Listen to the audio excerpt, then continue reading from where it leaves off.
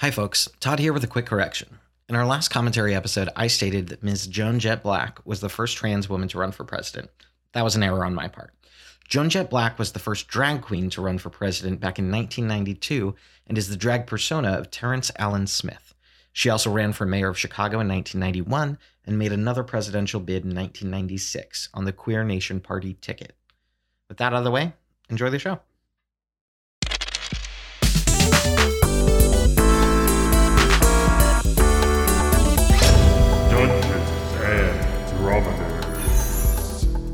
Hello and welcome to Dungeons and Drama Nerds. I'm Nick, here with Percy. Hello. And contributors Ben Ferber. Hi. And Corey Flores. Hello.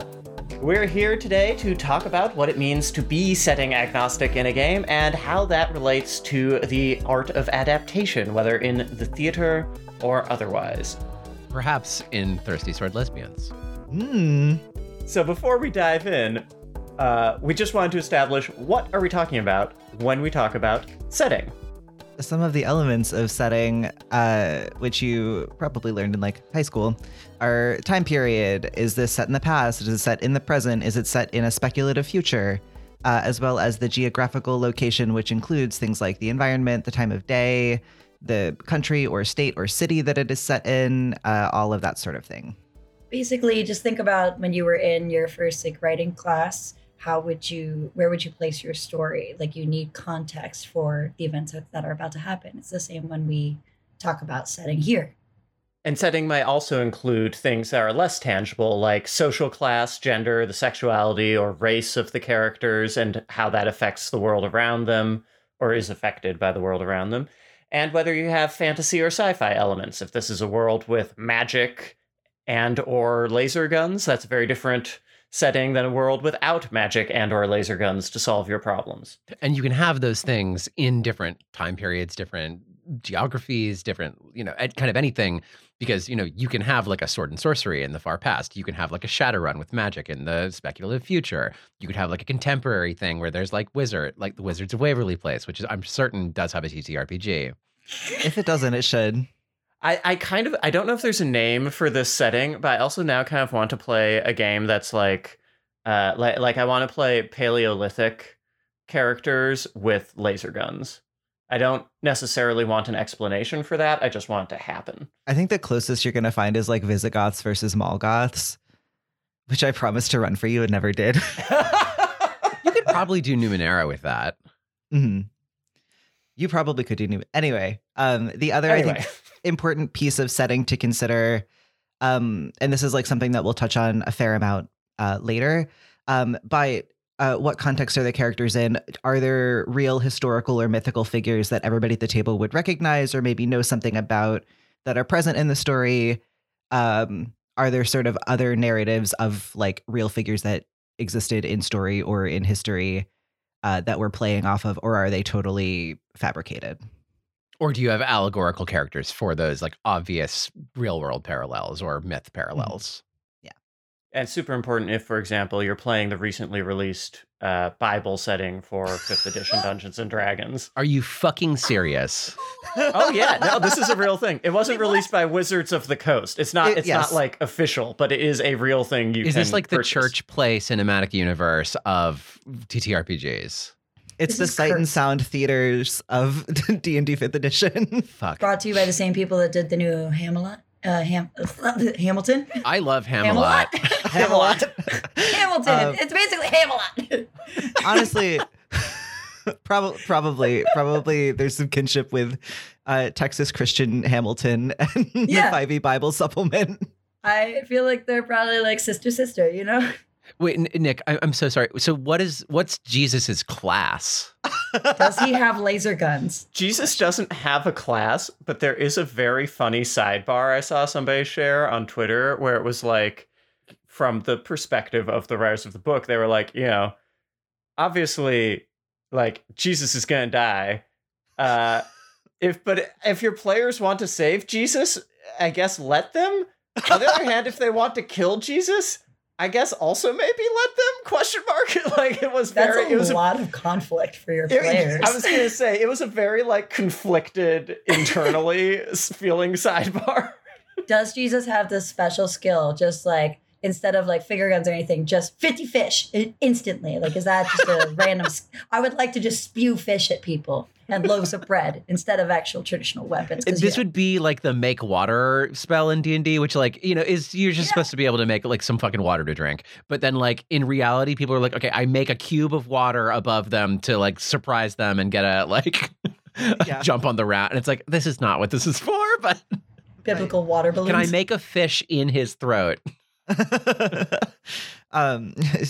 McElroy turning into gaseous form and getting a minotaur to vape him into his lungs and then turning into a warhorse.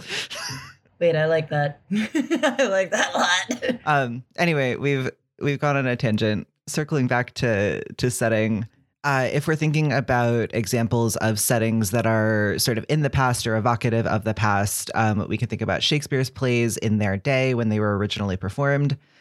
Most of them were based on way older stories like Greek myths and things like that. And like Hamlet, which is based on like a myth from up north about like some actual royal shit that happened a couple hundred years before it was turned into Shakespeare's version of it. And the setting of these plays was sort of very much informed by the fact that they were sort of blatant royalist propaganda. Although his later plays moved away from this slightly, like there is a very clear relationship between the writer and the court that influenced the content of the plays. And for some of going back to like myths and things, they were just explanations for phenomena that we didn't really like have concrete answers to. So it was just like, why do things happen? Let me tell you, there is this sky person that tells me this happens, and they slept with a goose, and then you had a girl, and voila, this is how the story was made. And it's like, yeah, all right, I'll take that. That makes sense. Checks out. And I feel like in a lot of Shakespeare's plays, like also, even if they're like very historical, like Macbeth, which is like part of like British history, they still have sort of a like propaganda bit to them where like the surviving characters in Macbeth, like those become like the quote unquote good royals who then like become the line that is the people paying him to make this show. So like there are these characters that we sympathize with who happen to be the current ruling class. So like even though this is a historical thing, it is influenced by the time that it was written and the people it was written by and commissioned by. I think one of the things about Shakespeare's settings particularly are, even though there may have been sort of gestures at historicity in as far as like a 17th century audience of, mostly commoners and very few historians who would measure up to current like scholarly standards understood historicity, the behavior of the people and the sort of social relations are all through an Elizabethan lens, right? Like the plays are functionally set in, maybe set in is too strong a word, but they're understood to be about people just like all the Englishmen on stage, even if like some of them maybe wore togas, and even then it would only have been the like leading characters because the King's Men weren't going to pay for togas for all the people that they were paying pennies a day to like stand on stage with spears, because that's just not cost effective and nobody cared. Right. And so then you get people in these plays wearing contemporary clothes that still do have to sort of tell you who they are. Like, this is a guard, this is a noble, this is et cetera, et cetera. And so you get that in that day's context. And then suspension of disbelief. Like obviously with the costumes and things, you're just going to have to trust what the actors portray and trust what they're setting the stage for. Even if it's someone that rolled off the street and it's like, yeah, I'm a war hero. You're like, all right, cool, sick. In your Crocs. 10 out of 10 Crocs. Sport mode, war hero, done. Fight me on it. I won't, I agree. But yeah, just talking about like when we were going off of Hamlet, a really interesting translation of Hamlet, Lion King. Like for me personally, that is not something that I would have come up with. So I think it's really like fascinating how they channeled the same story in a context that like, okay, there's no, like a lot of it was communicated in Hamlet, like this was poison, this person was stabbed, and they made it a very natural concept and still had like these political ties. You had like these bright golden lions. You had this evil dark side lion. You had hyenas communicated as an opposing force. Like, I thought it was really cool. So for me personally, I think Lion King is a great example of like how you can communicate the same thing. But I like that you put it in the present section because it like sort of is, right? It's like our understanding of like the wild, the savannah. There's literally lions right now, so I feel like that. Yeah. In case you didn't know. Famously in 2022, there are lions. For the moment. I mean, I guess there's no like desertification in The Lion King, but there's also like for things set in the present, there are things like, for example, West Side Story, which was set in its own present as a adaptation of a Shakespeare story, which was sort of set in that present and sort of set in also the past of like fucking Italy. And then, you know, you do West Side Story now and, well, okay, do you do it in the time that it was written or do you do it now? And I mean, the movie and Broadway show from a couple years ago, like made different decisions on that and said different things by setting it like both in like the 1950s versus the like, you know, 2020s or 2010s. And what's interesting about that is that's such an interpretive choice because, and I haven't seen either of those actually, but you know, did they get permission to change the script? I didn't see that Broadway one either because there was a lot of, I didn't think I would like it because of a certain director who makes dog shit choices. But going on West Side Story, I think one of the reasons that the like Romeo and Juliet concept or like the actual generalization of the play, the themes in the play, they are so versatile that you can kind of move them all around. The benefit of putting it in like a 1950s setting is you can introduce more heavy topics. Like there was a lot of racism in there. There was a lot of classism involved. And that's something that was kind of touched on, but not really as much in like the traditional Romeo and Juliet play. It was just like, oh no, I can't have that rich person. I have to have this one. All right, boo-hoo, go cry. And gentrification. It was talking about the gentrification of the neighborhood that became a place that then performed it. That too. But like there's a lot of options if you move it into certain time periods or you depict the different houses as something besides houses, like groups, companies, families, tribes, different ethnicities. Like there's a lot of different things you can touch base on that make it a really good starting point for a story. One other example of settings that take place in the present that springs to mind for me, thinking about like our actual present right now, and this is me putting my snarky literary manager hat on for a little bit, which is that like people who are writing plays that are set right now have to make a very uncomfortable choice about like, to what extent am I acknowledging the actual given circumstances of 2020 to 2022 as like a period of time in which to set a play? Because you have to decide, am I setting, like, is everyone inside during a pandemic and I'm going to write like a living room drama about that? Or do I not acknowledge that? But I also think a lot of people are writing plays that are set in other settings as opposed to writing plays that are contemporary set right now, perhaps for that reason. But I think that's like an interesting thing to think about if we're thinking about setting and what different settings mean in this particular moment. Well, I feel like especially the way the world works these days, it's interesting to think about the way, and any play that is set currently is functionally set in the immediate past. Because there's always going to be a gap between when the text is fixed, even if it changes for every performance, and the actual moment of performance. So yeah, like how do you account for that?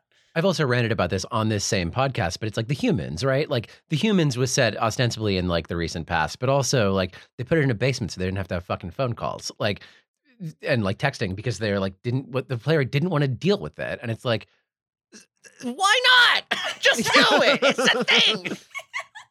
And then thinking about future, setting things in a future, or more accurately, a speculative future, because we do not know what will happen in the future.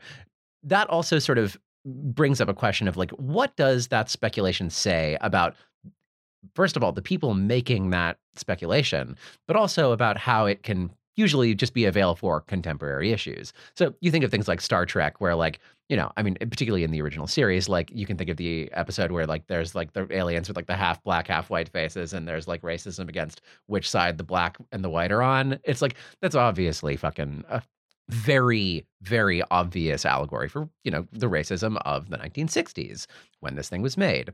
And, you know, the oppression based on that. Was it clumsy? Absolutely it was. But at the same time, this is this far future thing that is not about just the far future. And this is throughout Star Trek, throughout science fiction, throughout any sort of future thing, a thing. And then we think about, just thinking about, there's a game on a show that you might listen to called Dungeons and Drama Nerds, which does take place in a speculative future. And it's a game you might have heard of called Thirsty Sword Lesbians. And they're doing, I would call it solar punk from what I've heard so far. I agree. As a person playing it, I would agree that it is a solar punk story. And sort of a question that or a thought that I have is like, you could set that same kind of story, like a thing in the solar punk genre, in the present. Like there are literally stories that can be told in the present. For example, like, what if you did a story in lithium mines in Bolivia and Elon Musk and Janine Añez were characters? Like this is a thing that like is directly related to contemporary environmentalism and the destruction of our own planet and the ways that we might revolt against that or change that. But a speculative future has the ability to like, be free from very precise specifics of a situation like that.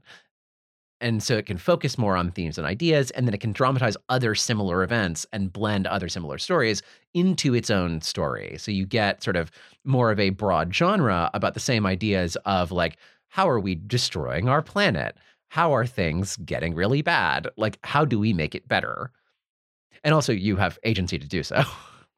Yeah, there's a literary critic theorist person named Darko Suvin who is like a science fiction theorist who writes about this concept called cognitive estrangement, which is basically what happens when we read what he calls like a factual reporting of fiction, which I think is like exactly what this is, which is basically there is something uniquely powerful about taking something that is not real and reporting it as if it is real, because it makes us take it seriously in a way that allows us to open up those like connections to things that are happening in our real lives. Like, no spoilers, our Thirsty Sword Lesbians game digs into a lot of questions that are really relevant to like the lives that we're living now, especially in like a climate crisis, and how people are reacting to that when we live in a world that has capitalism in it.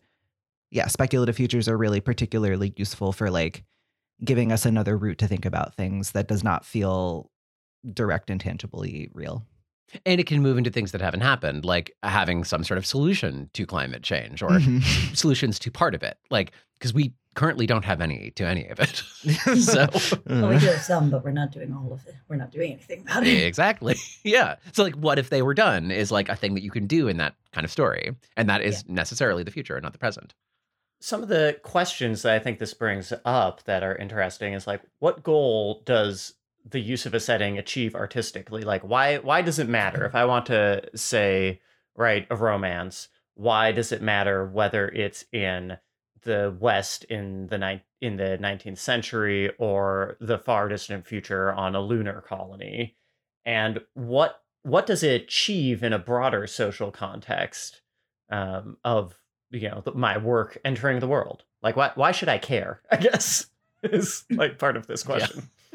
I guess the one thing for me is if you're using a like factual setting, like using something from the past, you have a lot of social cues and norms that you can use to reference, which kind of, especially for someone that might be starting from scratch or just learning how to game master on their own, that's a really good, helpful way for like building their worlds. Like it's a good way to get started, especially if you like have no idea what you're doing. Me. As the resident idiot on this episode, yeah, it's a big challenge as well because it's a lot of research. Like if you are doing something based on truth, but it's also like the advantage of going into the unknown is you can explore a lot more possibilities. So even just taking like climate change, where you can see what would happen if we did this, this, and this. Okay, if people are allowed to do these certain actions without consequence, how does that affect how they build relationships? I feel like you can explore a lot more of the nature of the characters that you want in your game.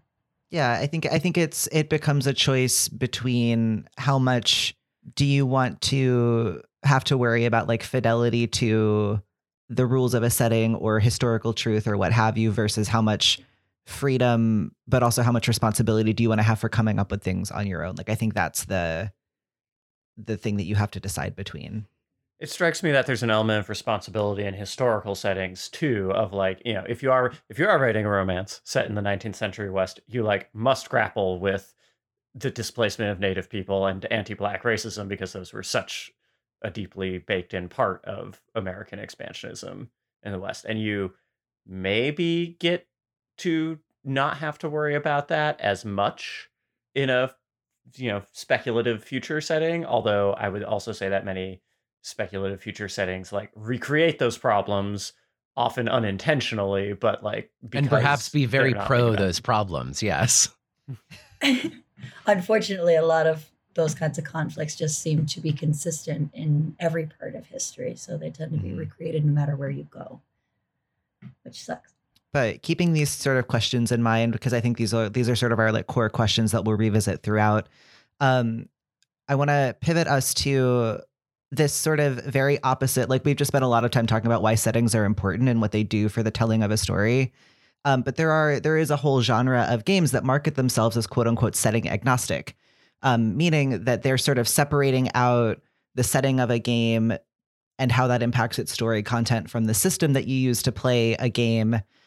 So we want to talk a little bit about how you support being setting agnostic mechanically, how much of the work then falls on the players and the GM of a particular group to actually like decide what the setting is and fill in all of the blanks left by a setting agnostic system, and figuring out how all of the mechanics apply, and like what does function in a setting agnostic game to make it feel like the same game across different playthroughs. I wonder if there's a distinction to be drawn between like setting agnostic games, which Thirsty Sword Lesbians, for example, bills itself as setting agnostic, and universal systems, which are also setting agnostic, but maybe are making even bigger claims than that.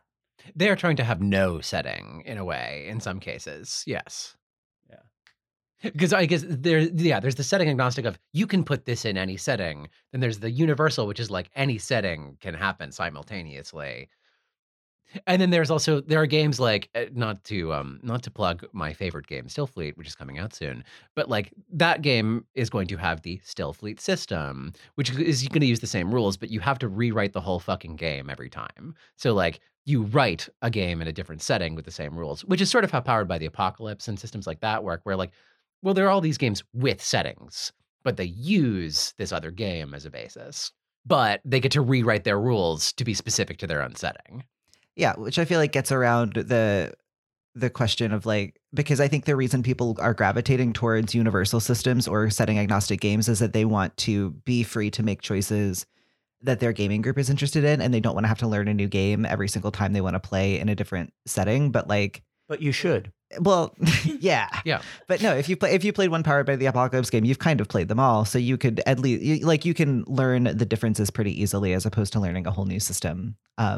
On the other hand, I still do got to read a book. Which who wants to do that? I have to read like 30 whole pages. In addition to the distinction between universal systems and setting agnostic games, there's also a distinction to be drawn between like setting and genre agnostic, because I think like Thirsty Sword Lesbians may work in multiple settings, but definitely has the same genre every time. Although that also depends on how you're defining genre, but. Well, I think the most useful way to define genre is structurally, in terms of like plot and story structure. And I think that's one place that this tension comes from, is that we tend to, like in casual conversation, we tend to use genre to refer to setting. But actually, like, I'm stealing this example from Neil Gaiman, but just to go back to the Western romance, like if you write, you can write 2 books set in the 19th century American West, and have one of them be a Western and one of them be a like cowboy romance novel. And those are like totally different genres. They're not both Westerns. They just both happen to be set in the same time and place. And I think that's why I personally would say like Thirsty Sword Lesbians can have many settings, but maybe really only one genre. Like it's always going to be kind of action adventure romance with some punk suffix thing because of the like fight the power that's built in. I think for me, looking at genre, the way that like you can tell whether something is genre specific or like what the universal theme is to hold on to that you have to stay true to is looking at the character objectives and like even the language that is set for the gameplay. Like what is it objectives? What are the characters called? Like just little things like that can determine what you're working with, because especially with Thirsty Sword Lesbians, there's so much romantic language mixed into character building, world building for it, that it is very much a romantic action, in my opinion. But again, that just comes from the terminology that's introduced to build Thirsty Sword Lesbians. Mm-hmm. Well, and I think like the function of genre as a structural tool is primarily so that in this case, all of the people playing understand this is what does and doesn't make sense in this world. I can make choices on the basis of like understanding what the character objectives are and what the characters are trying to do and what the characters are built around. So all of us are sort of making choices that belong in the same world and support each other, as opposed to making a wild array of different choices that we have to then try to justify and reconcile. Exactly. I like to think about it. I don't remember if it's from Rick and Morty or from another animated show, but there's a little robot that's made just to pass the butter. Like that robot has a very consistent action, mission, but you can put it anywhere, but it's going to pass the butter. That's that sort of thing. Exactly. Yeah. And like, yeah, that's a great example. But just just to sort of, if you're not familiar with like setting agnostic game systems, I wanted to just read some examples of how, what I would argue are like the top 3 sort of universal quote unquote systems, to borrow Nick's term, like how they market themselves. The big 3 that I would identify are Fate, which claims that it is a quote flexible system that can support whatever worlds you dream up. And then it gives a variety of examples that are sort of genre blend-y, like it references the spaghetti western with tentacle monsters, sword and sorcery in space, which I would argue if you wanted to play that, just play Starfinder, but that's whatever. But it's so this one is sort of arguing it can accommodate any world with any blend of genre elements. The second one that I would identify as like one of the go-to universal game systems is GURPS, which is short for Generic Universal Role-Playing System, which claims, quote, with GURPS, you can be anyone you want, an elf hero fighting for the forces of good, a shadowy femme fatale on a deep cover mission, a futuristic swashbuckler carving up foes with a force sword in his hand and a beautiful woman by his side, or literally anything else. So this one is a lot more character-focused. It's a lot more focused on being able to build a specific character that you want to play without being restricted by character classes and subclasses or playbook moves or things like that. Although this was before playbook moves were a thing in TTRPGs, but you get my point. I mean, I think playbook moves are not dissimilar to like character features, feats, characters still have like things that only they can do that they get through leveling and picking their character. Totally. Spells. The third like game system that I see recommended for people who want to only learn one system and then play a variety of games and different worlds in it is Savage Worlds, which claims, quote, it has everything you need to play narrative or miniature-based games with quick, simple, yet comprehensive rules for everything from combat to dramatic tasks, chases, and interludes. And this one its language is really focused on like lessening the amount of prep for the GM and focusing back on like receiving what the players are giving you and responding to it. And it's focused on sort of the pace of story moving really fast as opposed to getting bogged down in a lot of rules to resolve. And then there are other games that have sort of adapted to multiple specific settings with the same sort of core rule system. What I'm thinking of specifically is the core game Kids on Bikes, which adapts into Kids on Brooms, which is in like a wizard school setting, but still uses the same fundamental system, just changes out the tropes. As well as I think they also made Teens in Space, which is not nearly as good of a title. What is that, fucking Captain Harlock? Like, no Kids on Rockets? Kids on, I don't know, Kids on Buckets of Bolts. Like, it just feels so lazy to be like Kids on Bikes, Kids on Brooms, Teens in Space. I'm like, you didn't even try. Anyway, that's a tangent. New enemy of the pod. Yes. Teens in Space. The Teens in Space. Whoever made the game Teens in Space, please meet me in the Wendy's parking lot and we will punch each other.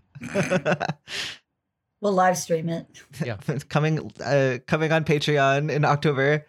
But yeah, I guess my question, having taken in these three approaches to universal systems, like what is the appeal of this? Why are setting agnostic games or universal systems interesting to us as players?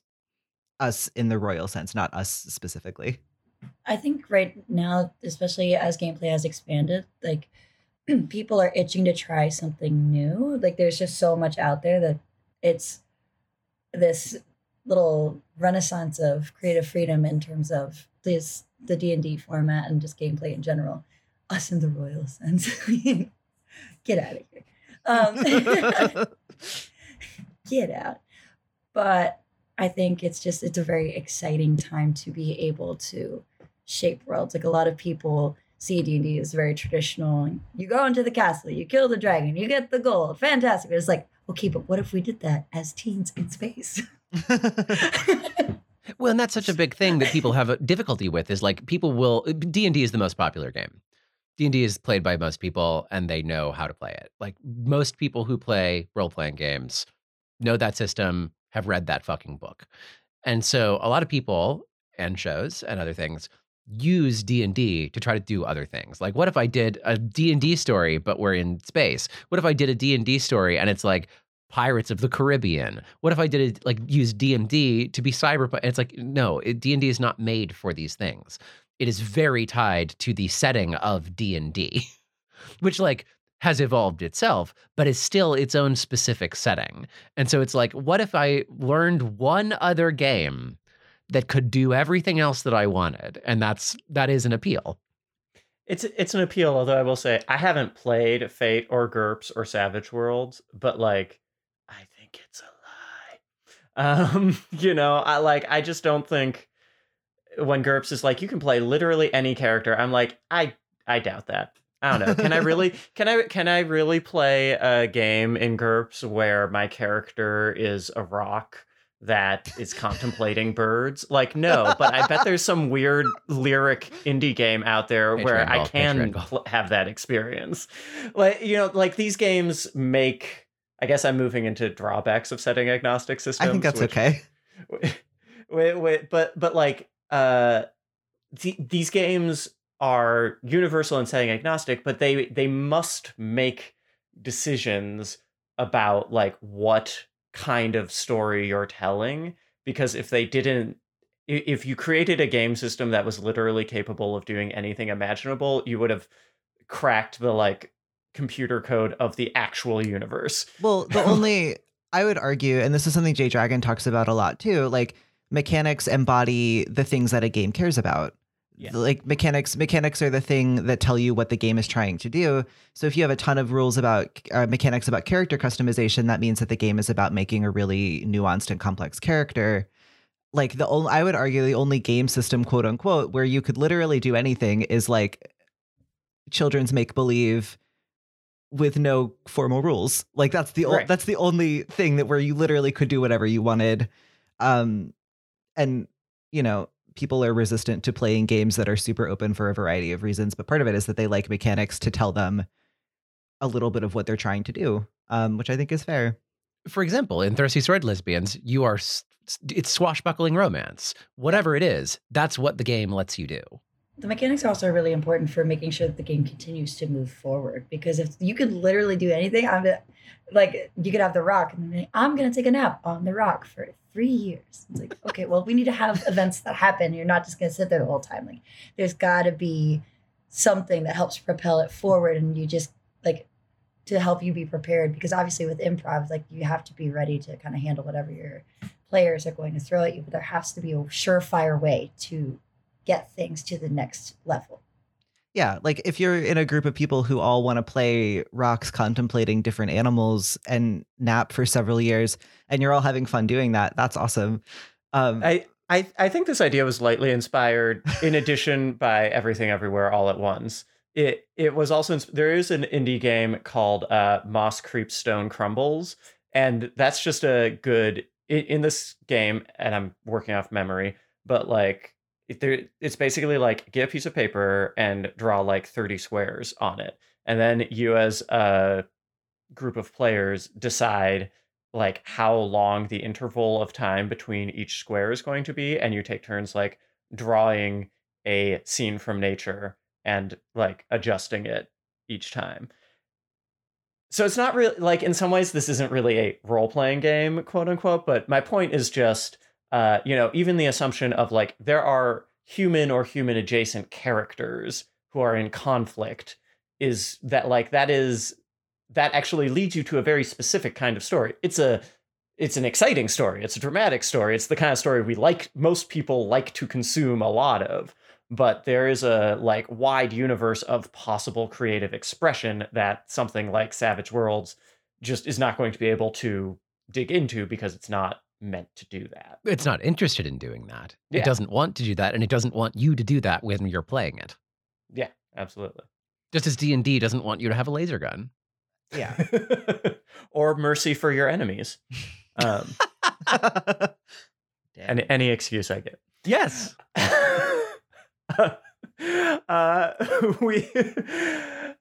We've been talking about games for a while, but we should also probably talk a little bit about what it means to be setting agnostic or to explore this idea of adaptation in theater or in other creative media.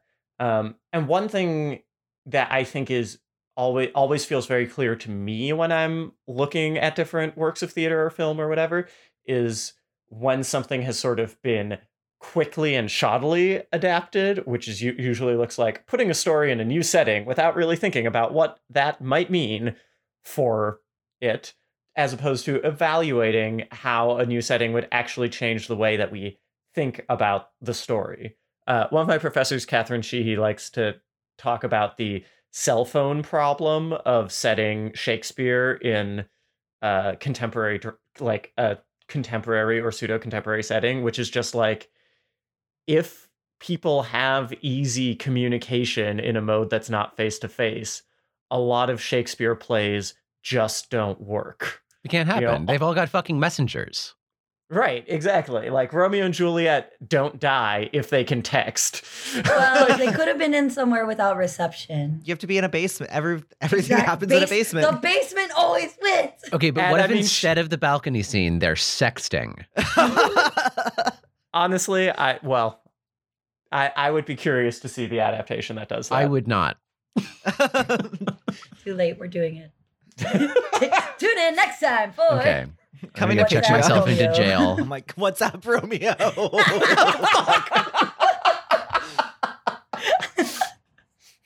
You're welcome for that.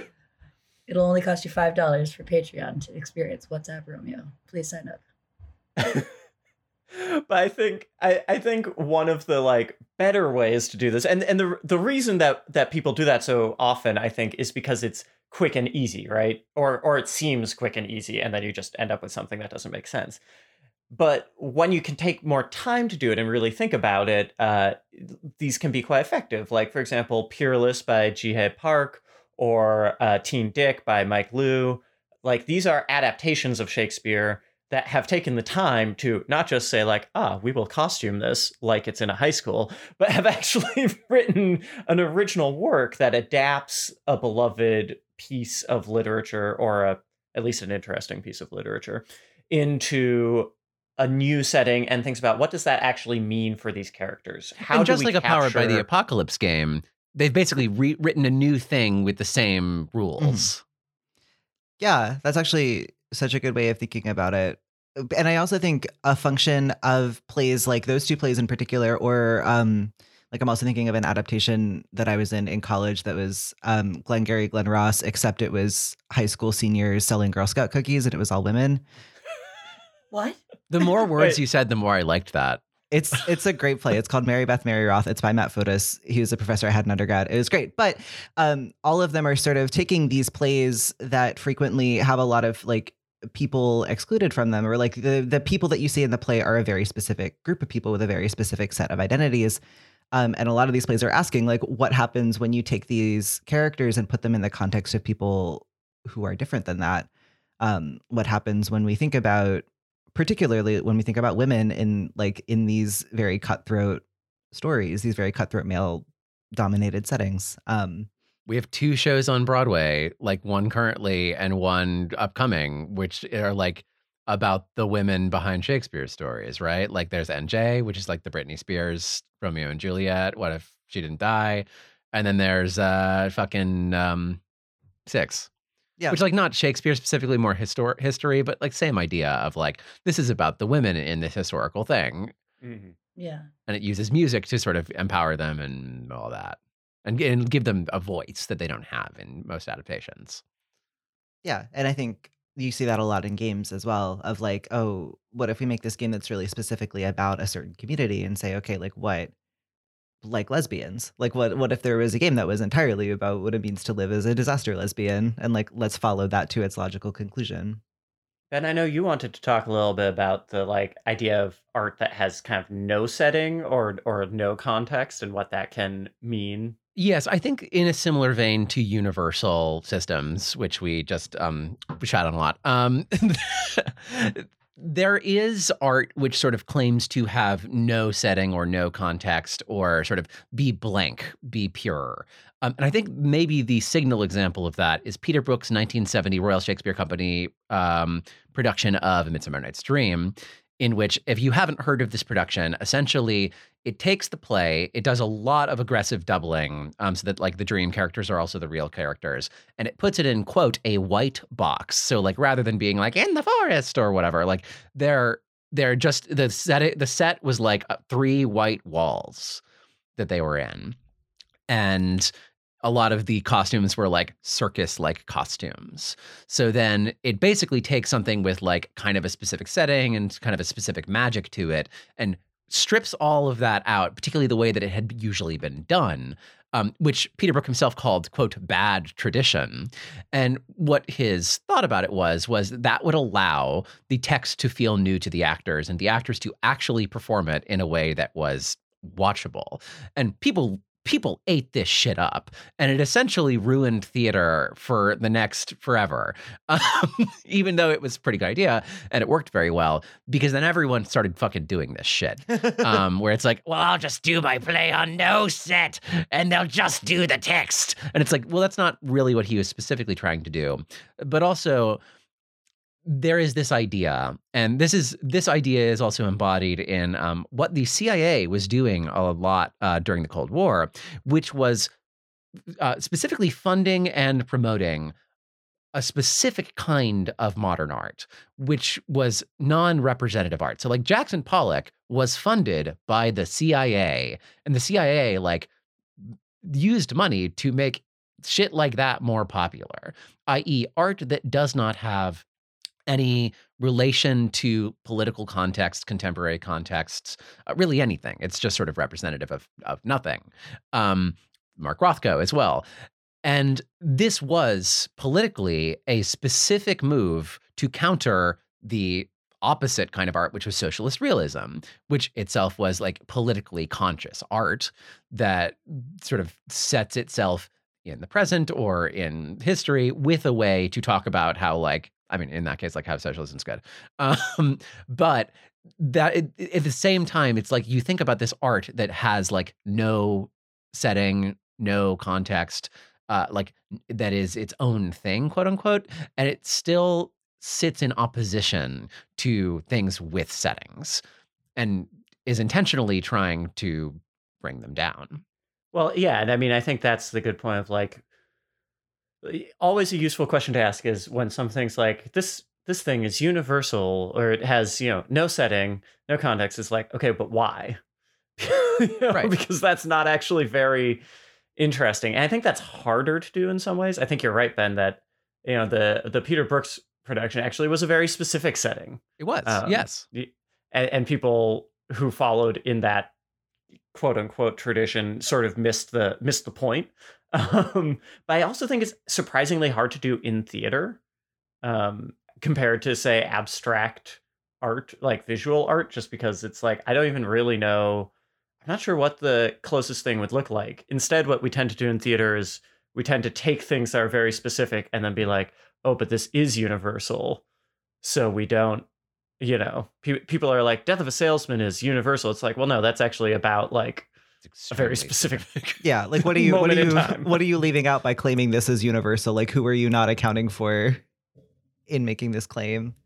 And whatever you strip away from it, what are you unable to strip away? And that is usually something that is very specific to that piece.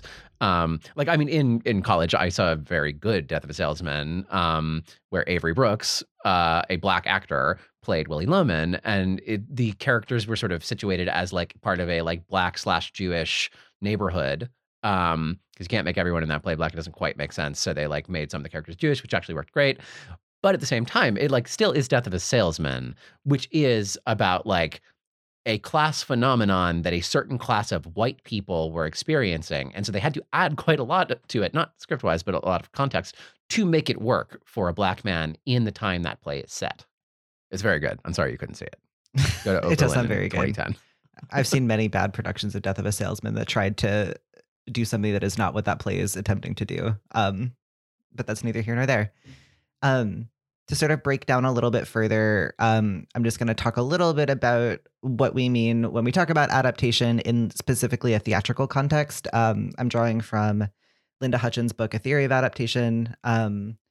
She talks about adaptation both as a product. So like when you shift a story from one medium to another medium, the actual tangible product of that shift is an adaptation, or the product that occurs when you tell a story from another point of view or in a different context. When you shift from like a real narrative to a fictionalized one, the sort of like end result of that, she calls an adaptation. She also calls it, quote, a derivation that is not derivative, a work that is second without being secondary. So sort of like, she talks a lot about them being palimpsestuous, which I think is a fun word that I apparently cannot say. But just sort of like these products that are sort of haunted by the things that they are drawn from in a more overt way than we tend to, because like everything is drawn from something else in some way, or at least informed by like the things that we have seen and absorbed and whatever. But these are like very specifically sort of calling back to that original work that they're drawing from and inviting us to sort of see that original work and how it manifests in the adaptation. And she also talks about adaptation as a translation, which is like apparently a very hot topic in the translation and adaptation community, but I'm not, that's not necessarily my bag, so I defer. Translation community, come into our DMs, please. I mean, I don't know if I'm really part of the translation community, but I will say I think having gone through the exercise of translation before, like, it does inevitably start to feel like you're adapting because of the nature of language and how you can't.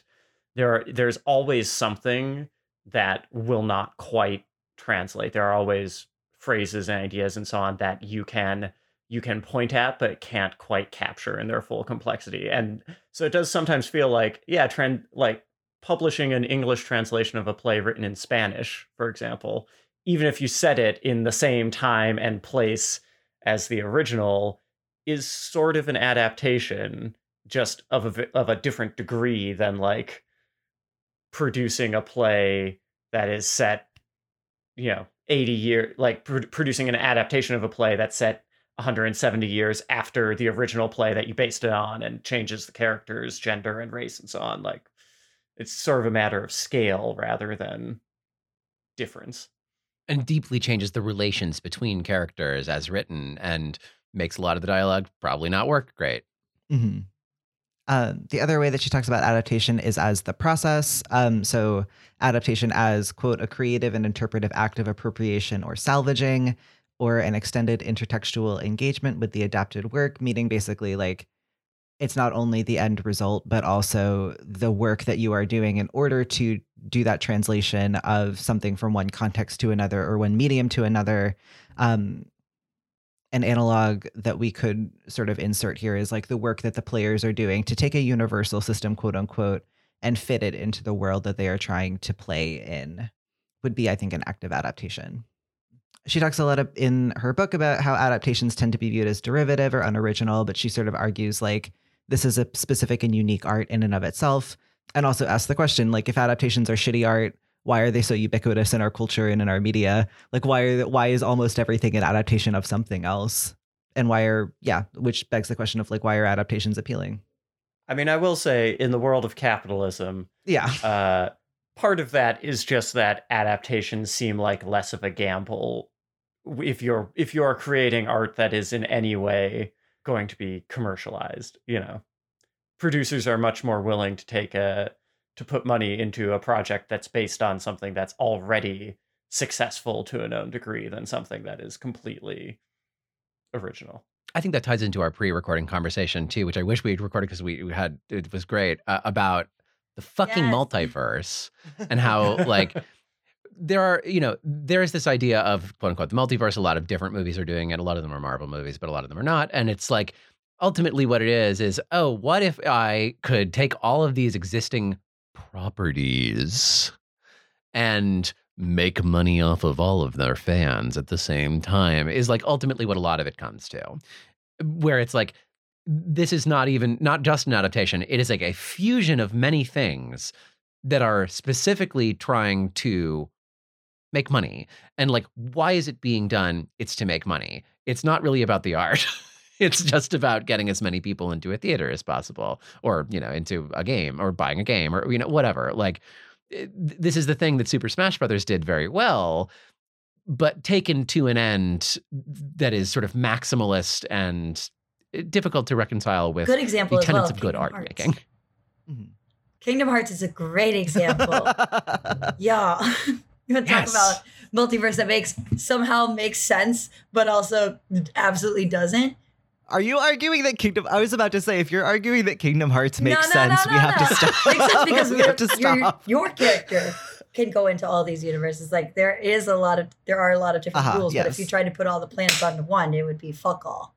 Well, and when Sora goes into these universes, these stories are adapted. The stories of these Disney movies are adapted in a way that I think fans would say doesn't always work. Some things you just have to let happen. Kingdom Hearts is one you should let happen. I will say, as an artist, I have a slightly less bleak take on why adaptations are popular, which is that I think, and part of this is that I'm working on a production of Sarah Rules Orlando right now, and Orlando the novel is essentially a love letter, and the work, it's very much this labor of love that this person undertook, adapting her real life relationship into a book, and then that book got adapted into a play, et cetera, et cetera. But I also think that adaptations can be an expression of love, or can be an expression of deep appreciation for a thing, or, at the very least, an expression of some kind of deep connection or affinity you have with something, even if it is on the basis of oh, here is this thing that I don't like about this, and let me unpack what is missing from it, or what I don't like about it, or why this might still be resonant to me, even though I don't see myself in it, or whatever. I mean, I think this is often discernible in how much people are thinking or responding to plot. Just because, and not that I don't have anything. Well, no, I do have some things against plot. But I think that the most successful adaptations are the ones that are super cognizant of the distance and lean into that. And the most successful adaptations, nobody actually cares if you weren't quote unquote faithful to the original, because what the most successful adaptations do, I think, is either offer something that's actually wholly new that complements the original, or recaptures the sensation or a parallel sensation of the original in a new medium. Ben's putting in the Zoom chat, i.e. An Octoroon by Brandon Jacobs Jenkins, which I think is a great example that embraces the distance between the 2015? I don't remember. Something like that. That sounds about right. It was also done over like multiple times over 5 years. So sure, yeah, but embraces the distance between that and Dion Boucicault's 18 whatever late 1800s play. Yeah. Well, and in the play multiple times says no one knows this player fucking cares about it. It's basically a text about why are we doing this? Why are we adapting this? But also we like this, but also there's resonance in this. And also this is about me today, but also I'm in it. It's a good text, but it is a very original text that sits very, very visibly on top of something else.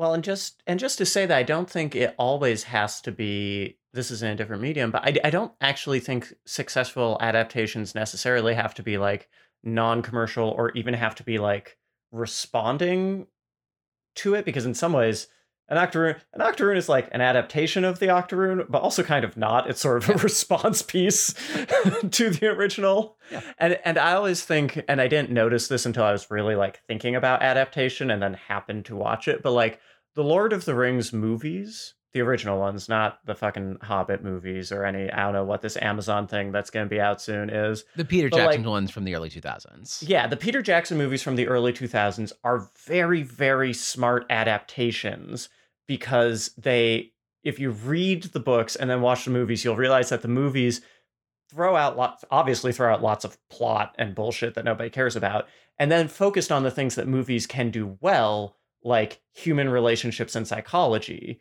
And the movies are much more focused on like the relationships between the people as the center of the story than J.R.R. Tolkien was.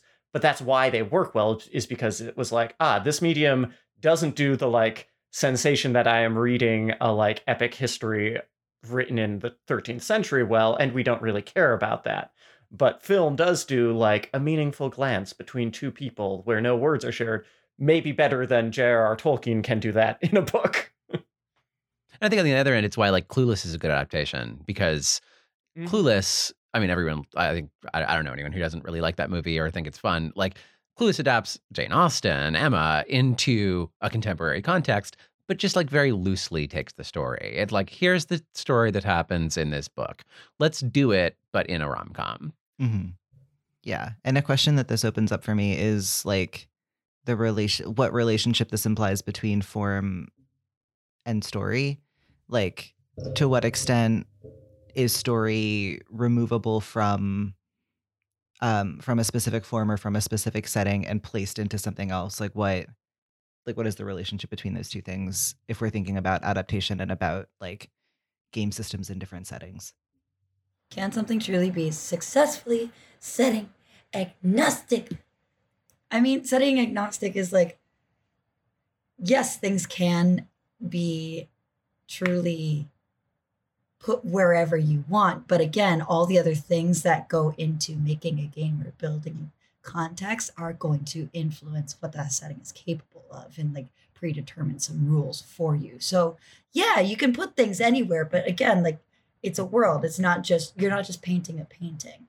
There's going to have to be stuff that has to be interacted with. There has to be rules for everything that comes into play. So yes, some restrictions may apply. Right. And exactly. Rules have to speak to the setting in a lot of ways. And so, like a setting agnostic game, the rules kind of have to speak to everything. So you can't have things like relations based on what's going on in the setting. So, like, for example, in Shadowrun, if you're playing a character who like is magic, if you're a mage, an adept, or a technomancer, people in the setting, the very I would say overly rich setting of that game, a lot of people really hate magic users. And like, there's a lot of prejudice against magic users. There are like wars between magic users and non-magic users in the setting. And like, because of that, choosing to play that kind of character puts you at risk, because you are going to have like oppositional relations with certain NPCs just by being that kind of character. And this is true of other things in that game, like being a decker. You know, people are like from corporations aren't going to like you because you're going to steal their shit. But like, this is the thing, is that when you are playing a character in that setting, by picking who you are and what you can do, you are automatically creating relationships, and you are automatically, like, the mechanics of the game, not only the story of whatever is going to happen is going to like put things up against you, but the mechanics of the game are around like you doing that kind of war. Yeah, that's exactly what it is that like setting agnostic games or universal systems are actually just offloading all of the work of that onto you, the player, in the same way that like a piece of art or a piece of theater that is attempting to do something with no apparent setting is just offloading the interpretive work onto you, the audience, which is fine.